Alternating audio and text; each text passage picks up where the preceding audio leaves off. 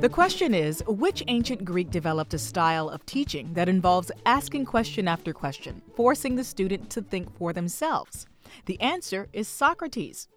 Well, Murray, as you know, as a student of life, as we never stop learning. How has Socrates contributed to society's thirst for knowledge? I have to remember that I'm still learning. Well, it's interesting, Tamika, that for a guy who never wrote anything, or at least nothing we know about, Socrates has had an enormous, outsized influence on the world, and especially on what we used to call Western civilization.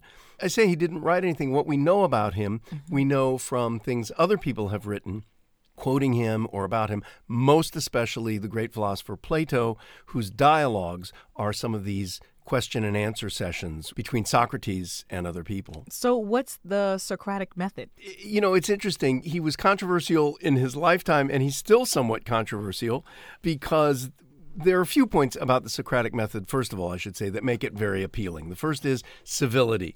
They can be big arguments, but they're always well-mannered and mutually respectful, or they should be.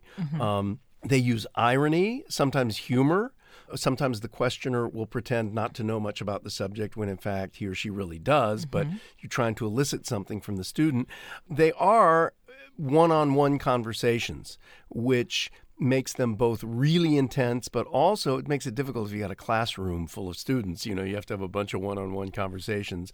Most of all, though, it gets you very quickly to a discussion of values and of philosophy. You can start with something very, very trivial and yet get to some very basic questions. It basically just boils down everything to the root cause. Yes, it's a person's beliefs, and a lot of times those are beliefs that we've inherited or we just kind of learn from the environment that we're in, and we don't question them. And it makes you question those values and assumptions by which you've been living.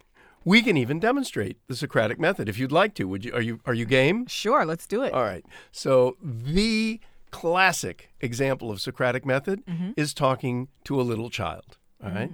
I'll be the little child. You tell me, don't touch that waffle iron. Okay? Go ahead. Okay, Murray, don't touch that waffle iron. Why? It's hot. So? Well, you don't want to get burned. Why? It's hot. So? We're going to be in this forever. Right, exactly. See, but a kid does that all the time, and pretty soon you find yourself, because you'll die, and I don't want you dead, you know, Exactly. Which comes down to real life and death questions. It does. And that's what the Socratic Method does. Pretty soon you find yourself talking about your own philosophy or your own beliefs and what's important and not important, and how you gauge that importance. On what do you base your beliefs? Well, thank you for that, Murray. My pleasure. That's it for now. I'm Tamika Smith. And I'm Murray Horwitz. We're Ask QOTD on Twitter and Facebook. Come back tomorrow and ask your smart speaker in the Socratic way, what's the question of the day?